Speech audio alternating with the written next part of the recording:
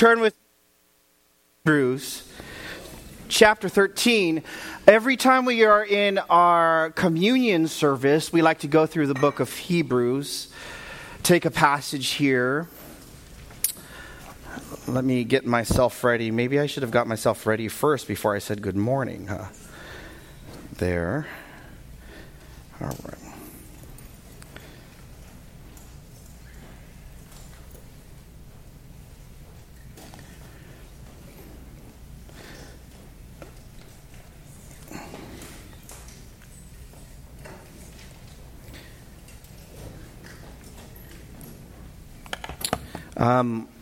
Before we begin, I want to, one of our sister churches, IGC, Island Grace, on Oahu, we've had a big tragedy in Island Grace. We heard last night. I talked to Ray and Jay, their elders out there, one of their dear friends who went to go help plant the church, Norm de Guzman. Some of you might know him. I know Dre knows him. I know Manny knows him. Norm de Guzman, he went home to be with the Lord.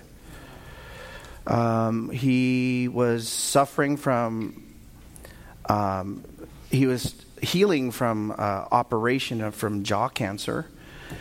And he caught COVID while he was still compromised. And our dear brother, Christy, his wife, Colin and Kyle, their two boys in Hawaii, they're just weeping right now. The whole church is weeping. So I asked if it would be okay if we would share it with our church because we're tied with them. I know Brother Andre, when we were on Oahu together, we just happened to be there. He met some members of IGC. They're just blessed folks, and if you are Marines ever stationed in K-Bay, you should go to Island Grace. They'll love on you and preach Christ to you. But we want to pray for the family of Norm de Guzman and IGC. And Ray and Jay said, please pray for us. Please pray for us. So why don't we pray? Father in heaven, we love Norm. He was trained at Community Bible Church in Vallejo. He's a blessed brother who loved Christ. Lord, we pray for Christy. Would you lift her up? Colin and Kyle, God, they are weeping now, and the church is weeping. We can't even fathom it or even believe it, but how life is so short. He was so young, too. Father, we pray that you would heal Christy. You would give her strength, that she would serve you, love you, find her hope and her strength in you. God, we also pray for IGC. Would they rally around the de Guzmans now? Oh God, would you embrace them with the power of your Son? May scriptures guide their hearts and minds. We pray. We love you and we praise you. Help us to hear this sermon. Help us to be challenged. Help us to grow, we pray. In Jesus' name. Amen. Amen. Hebrews chapter 13, verses 1-3, it says, "Let love of the brethren continue. Do not neglect to show hospitality to strangers, for by this some have entertained angels without knowing it." Verse 3, "Remember the prisoners as though in prison with them, and those who are ill-treated, since you yourselves are in the body." This seems like an out-of-context passage here, but we know that it is situated here after Hebrews 1-12. Now the writer of Hebrews is telling us, if in fact you do believe that Christ died on the cross, if he is the priest who is interceding on your behalf, if in fact he is the once and for all sacrifice for your sins, then this is how your life ought to be. See, there's this weight that comes from the passage here. And just follow with me, and if you would turn with your hand here in Hebrews chapter 1, he's talking about in verse 5, for you are my son, today I have begotten you. He's talking about Christ here. Verse 3, he is the radiance of his glory, the exact representation of his nature, upholds all things by the word of his power. When he had made purification of sins, that is, he is bled for his people. Chapter 3, he talks about here, in chapter 3, he talks about how he is, verse 1, therefore, holy brethren, partakers of a heavenly calling, consider Jesus the apostle and high priest of our confession. And so he moves on in chapter 4, he's talking about Jesus as our rest. In verse 14, he says, therefore, since we have a great high priest who has passed through the heavens, Jesus, the Son of God, let us hold fast our confession. We have a high priest we do not have a high priest who cannot sympathize with our weaknesses, but one who has been tempted in all things.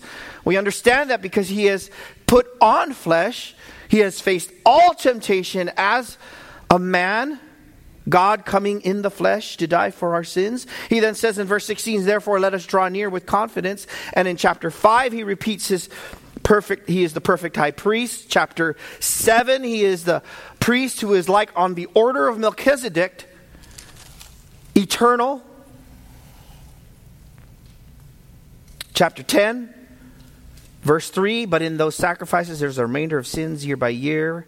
It is impossible for the blood of bulls and goats to take away sins. And then he says in verse 12, but this is Christ, he lets the reader hear, he lets the audience chew on this truth. He says, having offered one sacrifice for sins for all time, sat down at the right hand of God. And that's what we celebrate even in communion. He sacrificed himself, gave of himself for all time. That means we don't have to earn it. That means because of God, he created us, and that we were made to give him glory.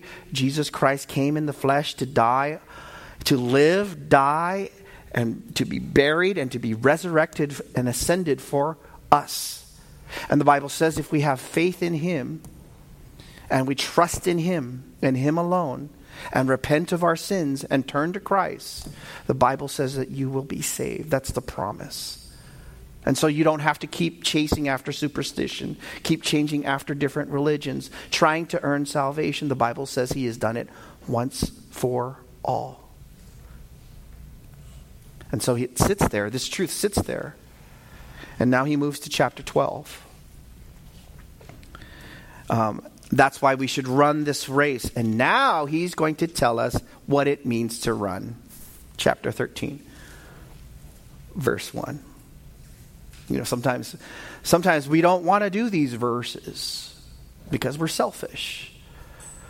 And sometimes that's where the disconnect comes. We hear good doctrine from church. You might hear it in our fellowships. You might hear it in discipleships. But brothers and sisters, the Bible tells us that good doctrine, good biblical doctrine that honors Christ should in fact translate into your life.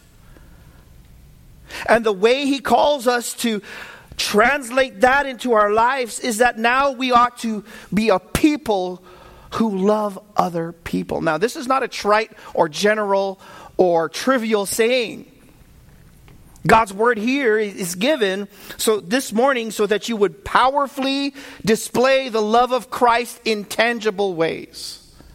See, it's very easy to say, you hear it all the time on your text, on your phone, on social media, when you're talking to people, love you, love you, love you guys, love you guys, love you guys.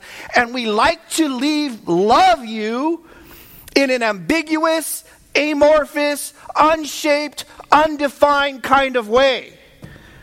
And yet God says in his text here, if in fact you've been loved by Christ, if in fact you have been transformed by Christ, and if he is your high priest ever interceding for you, the Bible says that this should transform your life.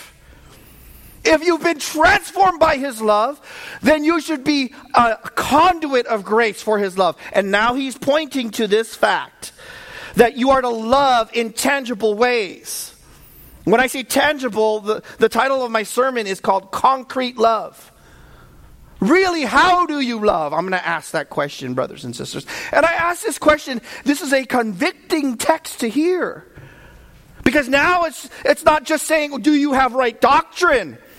Do you subscribe to the right confession? All of that is good and fine. We need to be orthodox. But do you live the right life in response to the love that you yourself have received in Christ? So based on the fact that Christ is the perfect high priest who died once for all, he calls you, brothers and sisters, those who have trusted in Christ, he calls you to display love in 3 tangible, measurable, and concrete ways. The first one, in verse 1, quite simply, is to love the body of Christ. If you've experienced the love of Christ, his dying love for you, you need to love the body of Christ. Notice it says, let love of the brethren continue. He says it very, very clearly. I say love the body of Christ because here in context, the word there for love of the brethren, it's not some ooey gooey, again, undefined kind of good feeling. That's not what he's talking about. He's talking about in context, it is the love that a brother and a sister share for one another. It is a family love. It's not like you become a Christian and then you kind of love like family. No, the Bible says, if in fact you've been redeemed, you've been brought into this body, and that you ought to love as brother and sister. The word there, love of the brethren, actually it's not even 4 words. It's 1 word.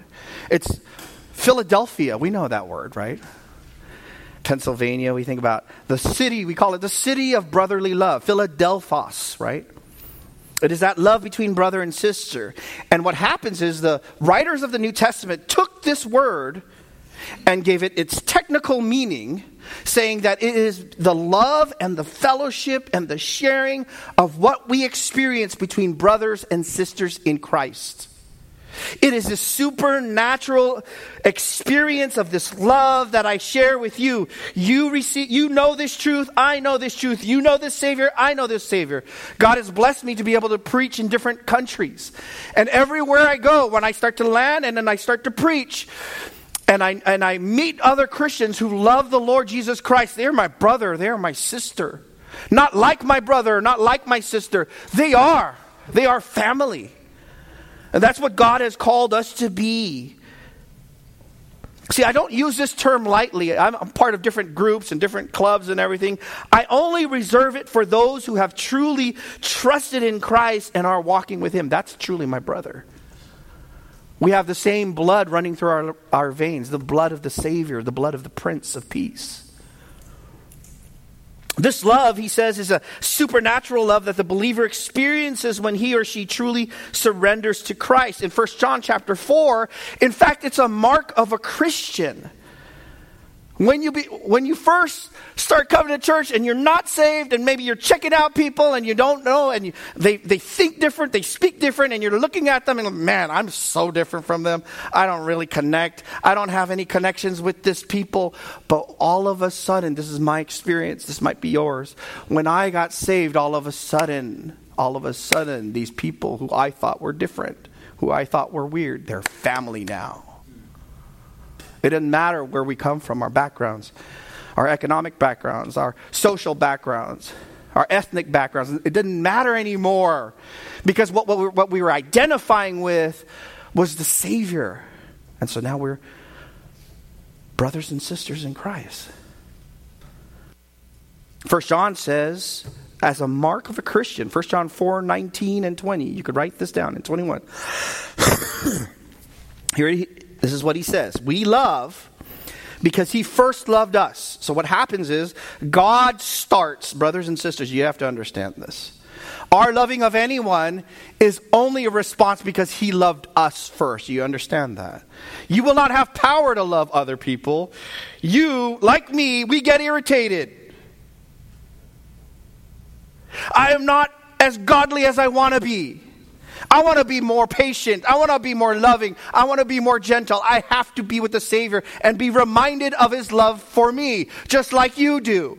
We love, the only reason we can love and show these fruits of love and show these good works is because he first what? Loved us.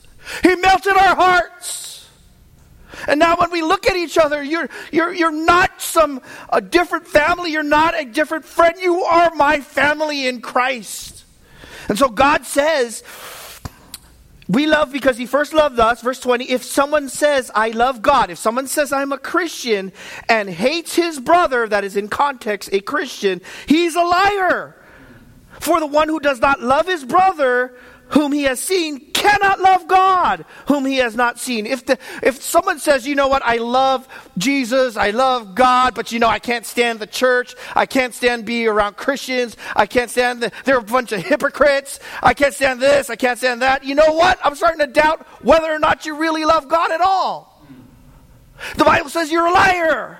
Why? Because the broken church, the sometimes messed up church, the sometimes sinful church is his bride.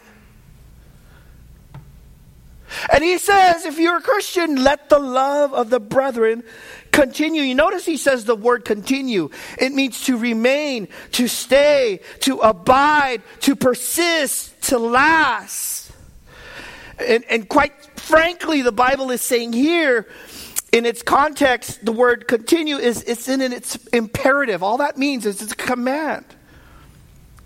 You've got to let this love continue. You've got to let this love between me and you, brothers and sisters, and you with each other, you've got to let it be cultivated. You've got to give it time. You've got to let it be exercised. You've got to let it be protected. You've got to feed it. You've got to stoke it for one another. You've got to keep doing good works for one another. As I said, the writer of Hebrews does not say to initiate this love. He doesn't say you start this love. Why? We love because he loved first. In fact, it's quite telling. He calls you rather not to start it, but he says what? Let it continue. In other words, you don't have to fabricate it. You don't have to create it.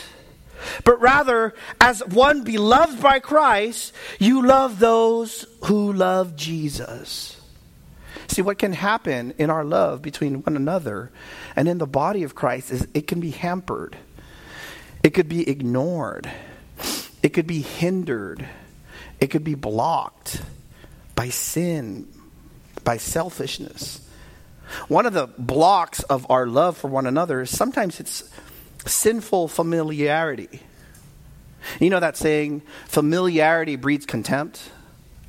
I would say not all the time, but I would say sinful familiarity. When you start to treat each other rude and you start to bag on each other or cap on each other. That's what we used to say back in Vallejo. Y'all capping on me. When we used to bag on each other all the time, right? Many times this familiarity with sin, this joking can become so very hurtful. With words, we're no longer loving each other anymore. We're no longer treating each other kindly because we're so familiar. We're thinking, oh, they could take it. And then you're starting to hurt your brother and sister. Or neglect. This is a huge one. This is how you hinder love in your life. And if you're not feeling like, hey man, I don't have the love of the body. I don't really experience that. Maybe it's because you're neglecting. What are you neglecting? You're neglecting fellowship. You're neglecting discipleship for some reasons. You're neglecting opening up yourself. Oftentimes you have not blocked out your schedule to be devoted to fellowship. And then slowly you allow yourself to be swallowed up by the world. And fellowship with the world is more attractive. Maybe there's ongoing conflict. That blocks love as well. Love of the brethren. You don't take God's call for you to deal with conflicts in a biblical and humble manner You ignore it, you let it fester, you just walk the other way, and you don't go through the process of confession and repentance and forgiveness and reconciliation in Christ. And so that love becomes hindered. And so rather than dealing it, this is what folks do. This is not my first rodeo, okay? This is what folks do. They either, I got something bad against this person in this church. What do? They leave. They go to another church. It goes fine for about 2-3 years. Then all of a sudden something happens. Somebody offends them again. And it happens again. And God wants to teach them through the church, hey, you need to deal with this through reconciliation. And what happens? Instead of that, they get up and they go to another church. And they go to another church. Never, ever maturing. Why? Because they're not facing themselves, facing the sin, facing it and asking for forgiveness and asking for confession. So a lot of times it's never been dealt with. So that's how you block the love of the brethren. Another thing is just selfishness. You only care about what's comfortable to you. So you only do things that bring you comfort. I don't want to do that. That's uncomfortable. That means I have to get up and do stuff. Love, by definition, requires energy. Do you know that? It requires commitment. Look at this verse, 1 Peter chapter 1. We read this verse. 1 Peter chapter 1. Hebrews, James, 1 Peter chapter 1. Peter says it the same way. Chapter 1 and 22. Since you have, in obedience to the truth, those are those who have obeyed the gospel. You obey the gospel by believing it, okay? Purified your souls for sincere love of the brethren. Here's his encouragement. Notice he says here what? Fervently. Fervently love one another from the heart.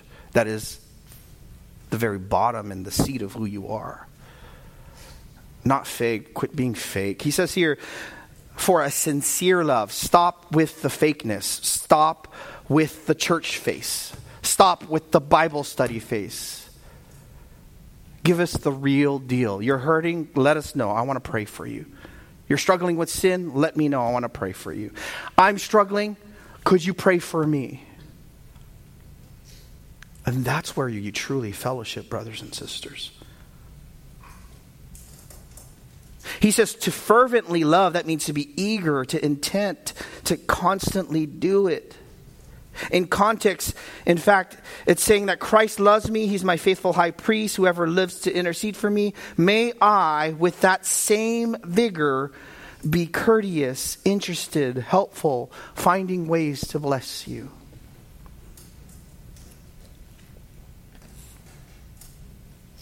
This brings us to our next point. Let's go to 1 Peter chapter 4. He says it again in verse 8, and then that'll be our good transition for our next point. He says in verse 8, what was read, above all, he says it again, keep fervent. Why does he say keep fervent? Because it's easy to just come in on Sundays. It's the same thing over and over, week by week. You know, like what I used to say is the hamster wheel of life. Go to work, go to Costco, bring my groceries. Go to church, come home, work, Costco, home, work, Costco, home. Over and over and over. And yet the Bible says that you need to be fervent and eager in your love. I'm actually thinking of ways to bless this person. Because love covers a multitude of sins. And then notice it's connected. If in fact you do love, what does it say? The obvious thing you should be doing is number 9. Be hospitable to one another without complaint. So that moves us to our next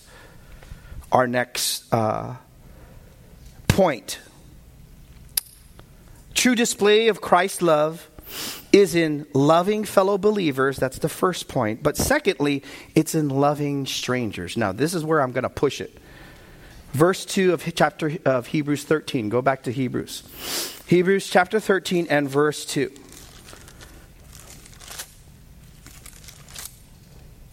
Another way He says here, do not neglect to show hospitality to strangers, for by this some have entertained angels without knowing it.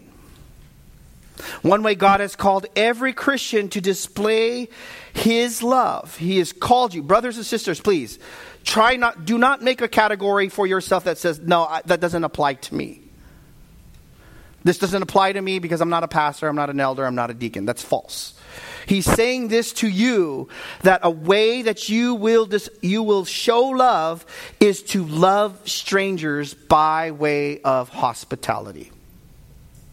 Now notice he says, do not neglect to show hospitality to strangers. What is hospitality?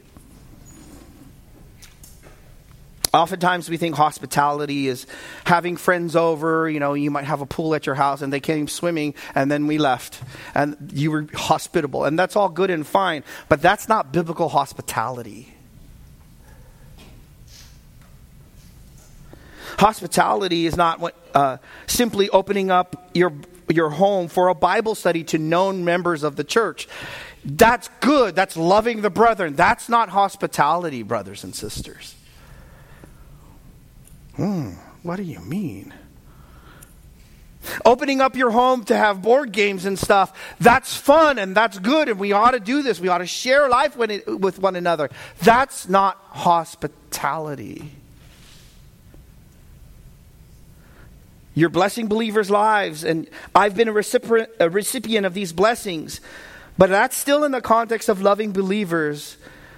What hospitality is, strictly speaking, by definition, is the welcoming and receiving of strangers. Folks you don't know. And now, all of a sudden, see, folks want to redefine what hospitality is because it's easier. It's easier for me to welcome people I know and love. I want my friends. I want my cousins. I want folks in my church who I know. But the Bible is challenging you. God is challenging you to push this love. You can't get away from this. You have no option in this as a believer. You're called to love strangers. Now here, this is, some people are like, well, you're getting in my kitchen, Angelo. You're getting too close. I don't like this. This is what the Bible is saying.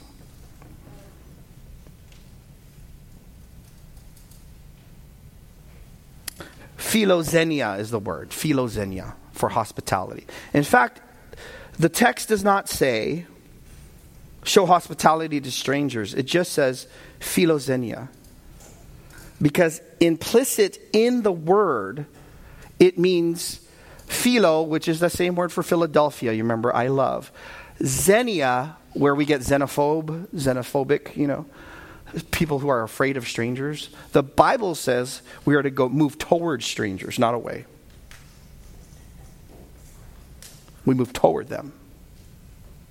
We go forward, not the other way.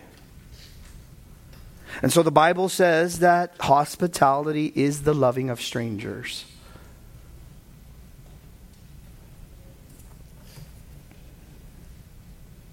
Welcoming strangers. In other words, here's something you have to really consider. If your excuse of not inviting someone or not welcoming them is because you do not know them, if that's your excuse, then you're going exactly against what this text is saying. In fact, the text says, if you don't know them, you go forward. Does that make sense? The hospitality is actually welcoming and receiving of strangers. And now this shocked me when I saw this in real life. Because you think when someone says hospitality, sometimes people think, oh, that means entertaining. No, that's not what it is at all. Christian hospitality has its focus in welcoming and giving the gospel and showing love. Entertaining is like Martha Stewart. Entertaining is like Better Homes and Gardens. Entertaining is like that. Oh, you come in and I'm going to entertain your interest for a while. Christian hospitality is not like that at all. It is targeted. It is intentional. It is purposeful. I want you to feel welcome and to know that coming to Christ is welcome. This was shown to me in many different ways. I think I've told this story before, but I was convicted of how inhospitable I was. I got a chance to go to different places all over the world. And I was preaching in Mexico one time. And, most people will say, oh man, that food was great. And it was. Not going to lie. That food was good, right? Every morning I had just authentic, good Mexican food.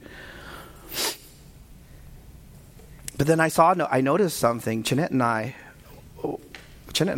we didn't have kids, so we were just going on these mission trips all over.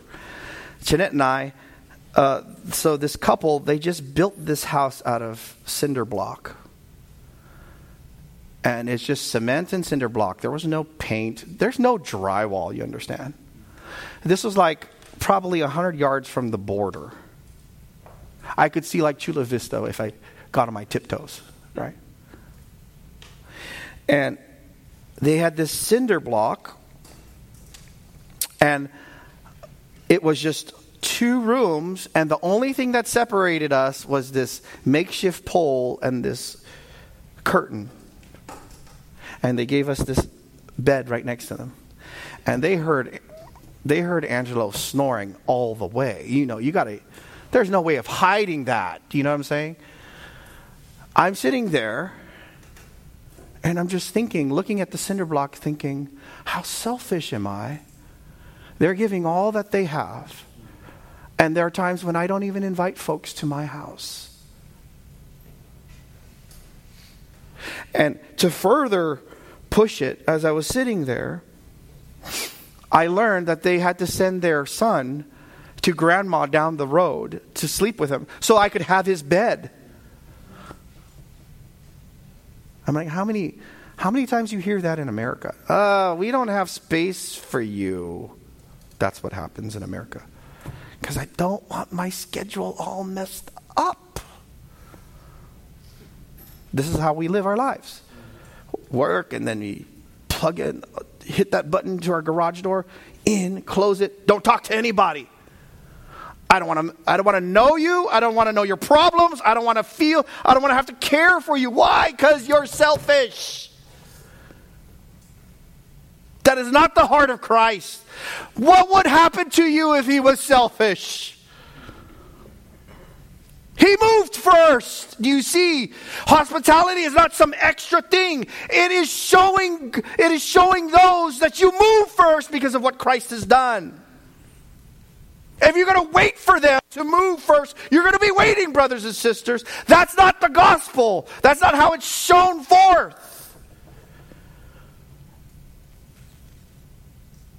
And I was convicted. You know what they did too? I learned too, like there was this porta potty. Okay. And they were so proud to show me. And I have to tell you guys this, okay. They said, that's the old one, Angelo. And it was a vault toilet. I don't know if you guys know what that is. It's just a hole. Okay. And they said, we spent all 2 weeks last week digging this for you so you could have the nice new one. In that hot Mexican desert air, digging that. Just so that I wouldn't have the uncomfortability of going into a different vault toilet. And I was thinking, how selfish am I in America where I have all these things? Man, I got 3 toilets. Use any one you want. I got a barbecue. I just click, click, click, click, boom, on. It's on. And yet we hold back.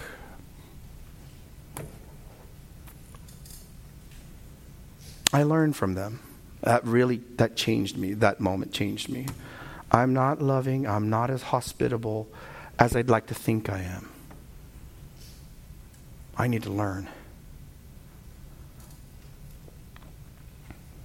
It's not an option for a Christian. Notice chapter 13, verse 2, he says, hospitality should not be neglected. It's neglected because we're self-centered and we're selfish.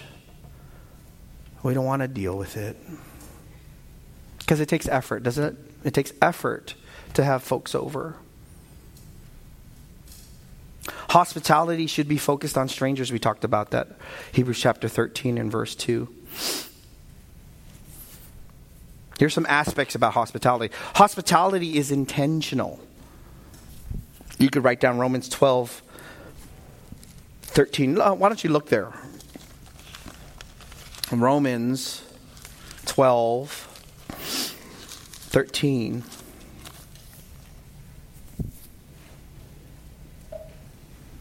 Let love be without hypocrisy. Verse 9, abhor what is evil, cling to what is good. He says, be devoted to one another in brotherly love. Verse 12, rejoicing in hope, persevering in tribulation, devoted to prayer, contributing to the needs of the saints. And then he says what? Practicing hospitality. The word there for practicing is pursuing, striving, seeking, running after. It doesn't wait for others to do it. Do you understand? It doesn't say, it's actually chasing. You're chasing. You're not going to do it? Fine, I'll do it. You're not going to do it? I'm going to do it.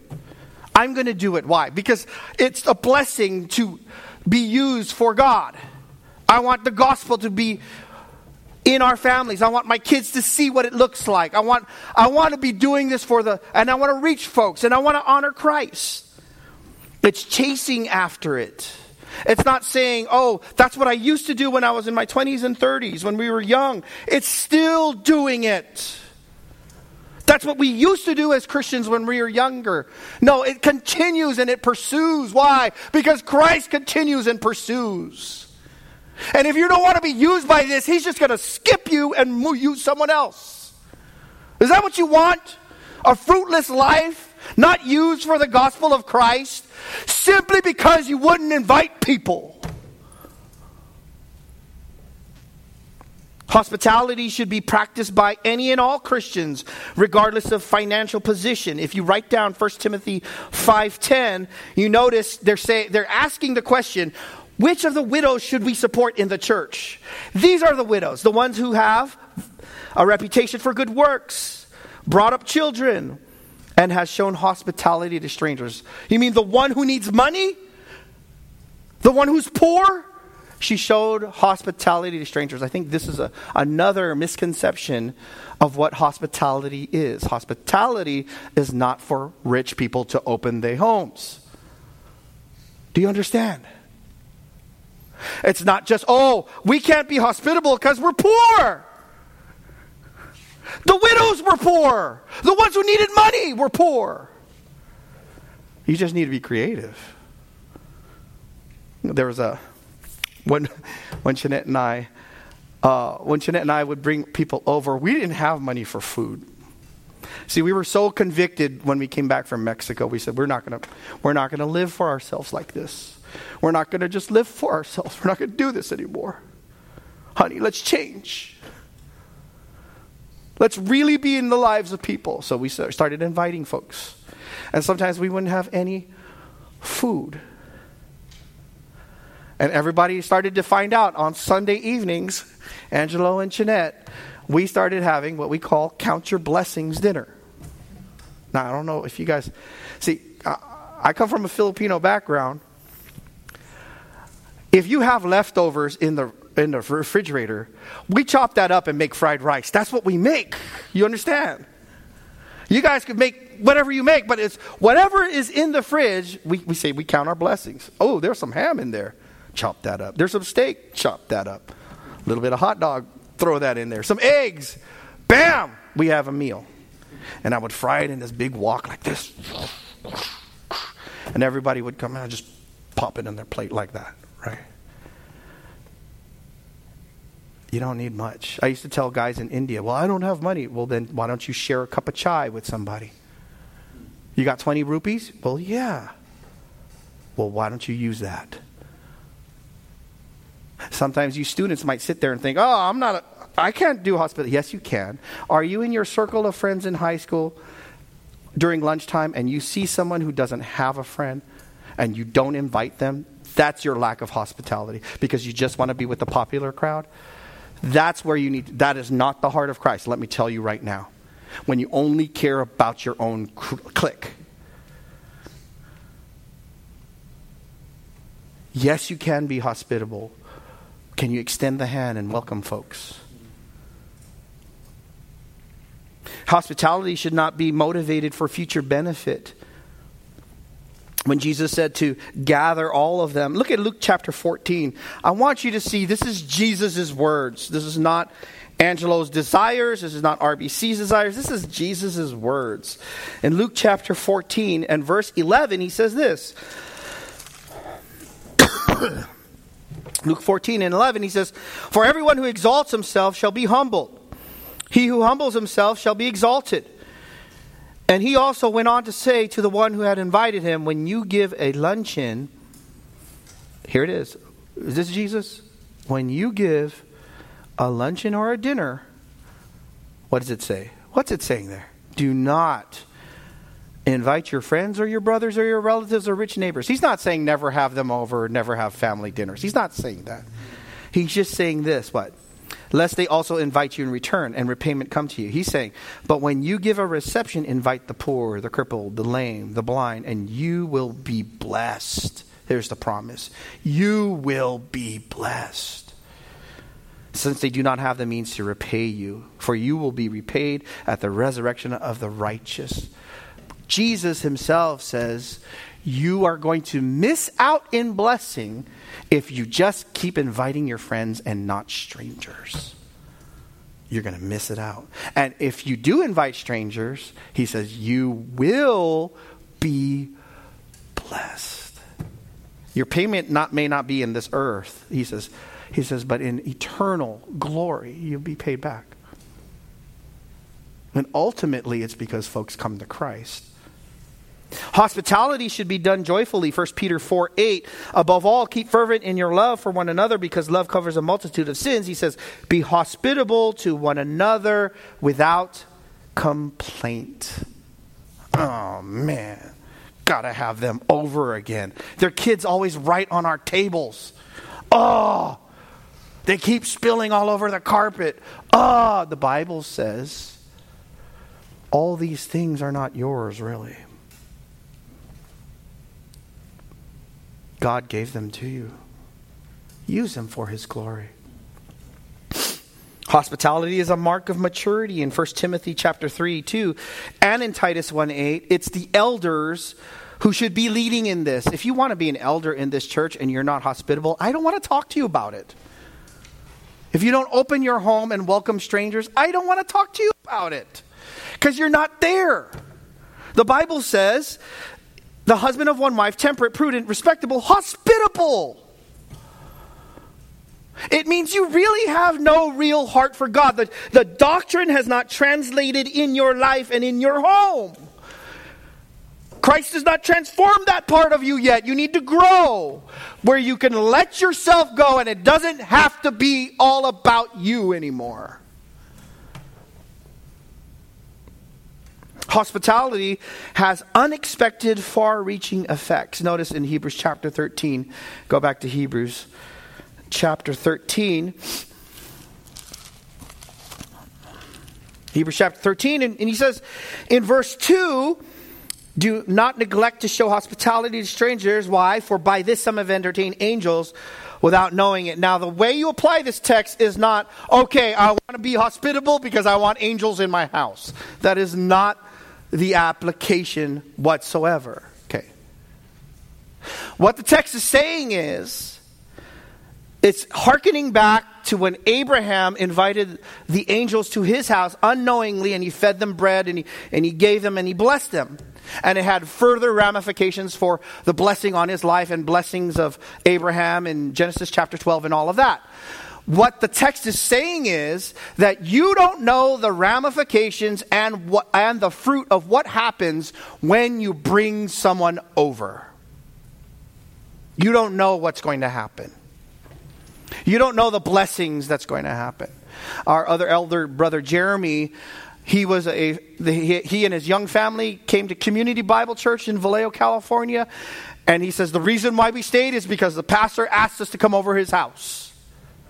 And And it struck him that they would actually be hospitable and they're actually living what the text says. And this struck me because when we would have folks, Jeanette and I, we were married, serving in college and career. And the singles, because they had no place to go, they would always come to our house. So every day, every Friday they would come, or after Sundays, they would come to our house. And we bought this little home in Vallejo. I think it was like 900 square feet. I was looking at it the other day because I was reminiscing, 900 square feet. I think we had people, they couldn't even fit inside our house. So some folks stood outside and looked through the window. And we had Count Your Blessings dinner that day. One time there was this girl who was visiting our college and career. She didn't know anybody. She wasn't a believer. And I said, "Hey, nice to meet you. Why don't you come over?" And we brought her over with all the crew over. Susan Moritz. And every time she comes visits, you see her. She visits. She stays with the Gervasios all the time, right? But every time she comes, she goes, "The reason why I stayed and the reason why I heard the gospel, Angelo, and the reason why I got saved was because you invited me when you didn't even know me." And I had no clue, Jeanette and I had no clue that was going to happen. We just started to see this imperative, and it started to burn in our hearts that I need to let go of myself and to invite folks. You don't know the far-reaching effects. You don't know what kind of background those folks have come through, how difficult it has been. You don't know the kind of sins that and the consequences that they've had to endure, and that they're still questioning whether God exists. Hospitality spreads the gospel. Hospitality spreads the gospel. Now follow this thinking, okay? Think about it. We're called to make disciples of all nations. Amen? Amen? Oh, there's no amen. Amen. We're called to make disciples of all nations. Amen? Amen. Amen. How do we make disciples? We give the gospel. Correct? How do we give the gospel?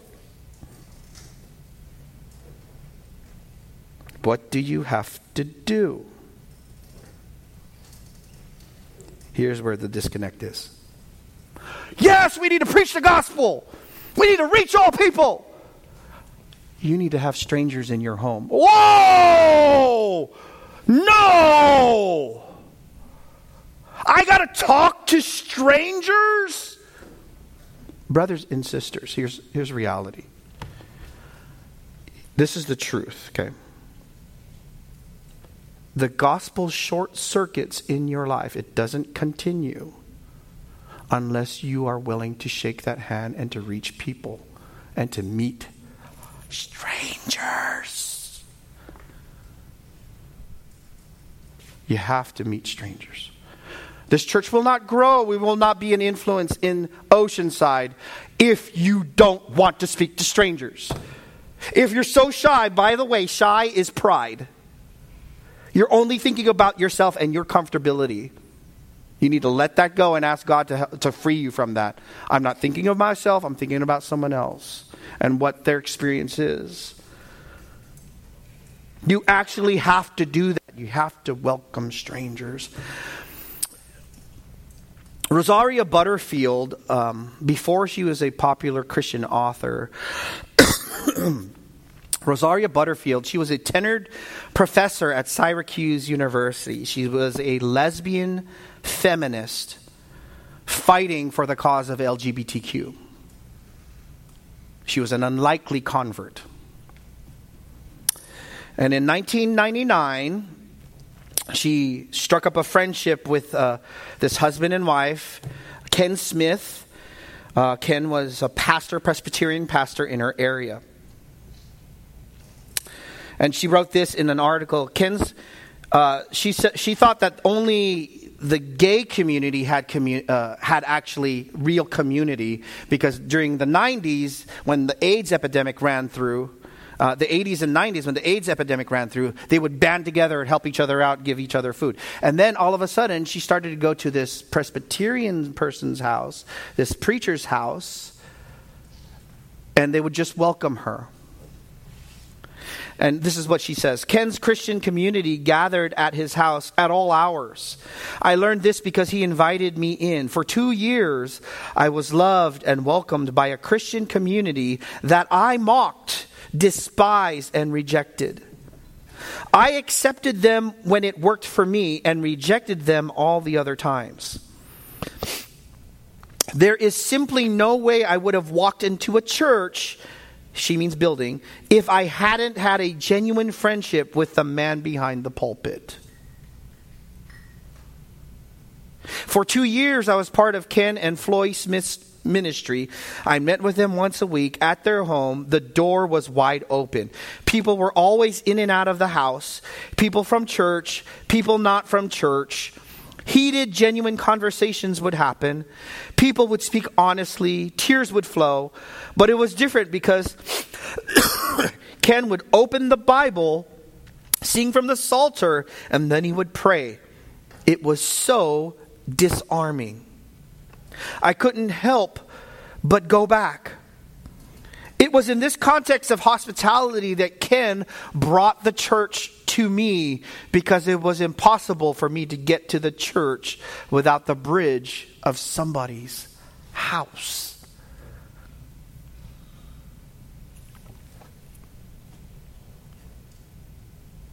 Hospitality also displays tangibly how much you value God and the gospel. And it says in 3 John, you could write that down there. He says in verse 6, he says, they bear witness to your love before the church, and you will do well to send them on their way in a manner worthy of God. Middle school and high school, invite someone over for dinner. Ask mom and dad, hey, can we do this?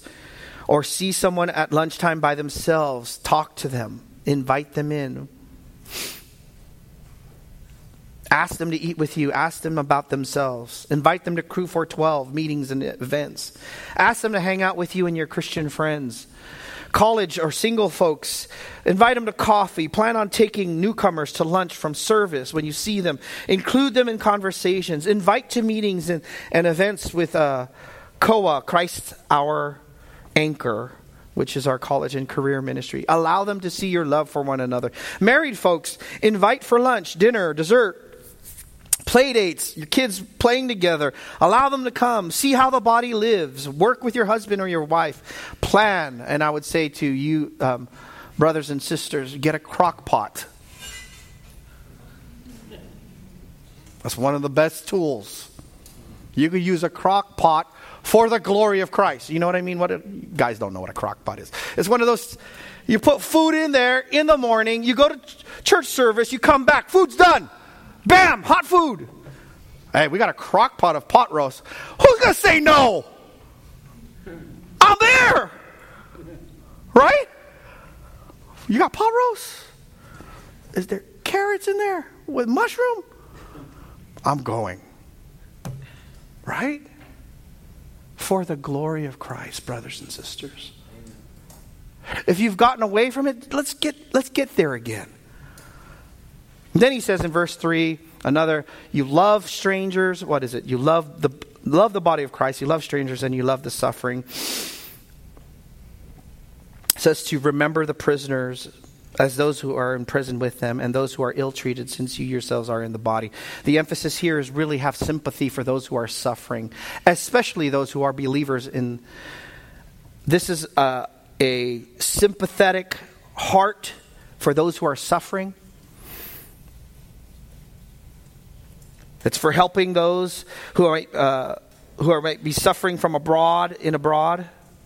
It might be persecution, Christians who are being arrested in prison because of persecution. It might be your brothers and sisters who are Marines and who are stuck in Afghanistan trying to help folks. Suffering. And you're not forgetting them. You're still praying for them and sending stuff.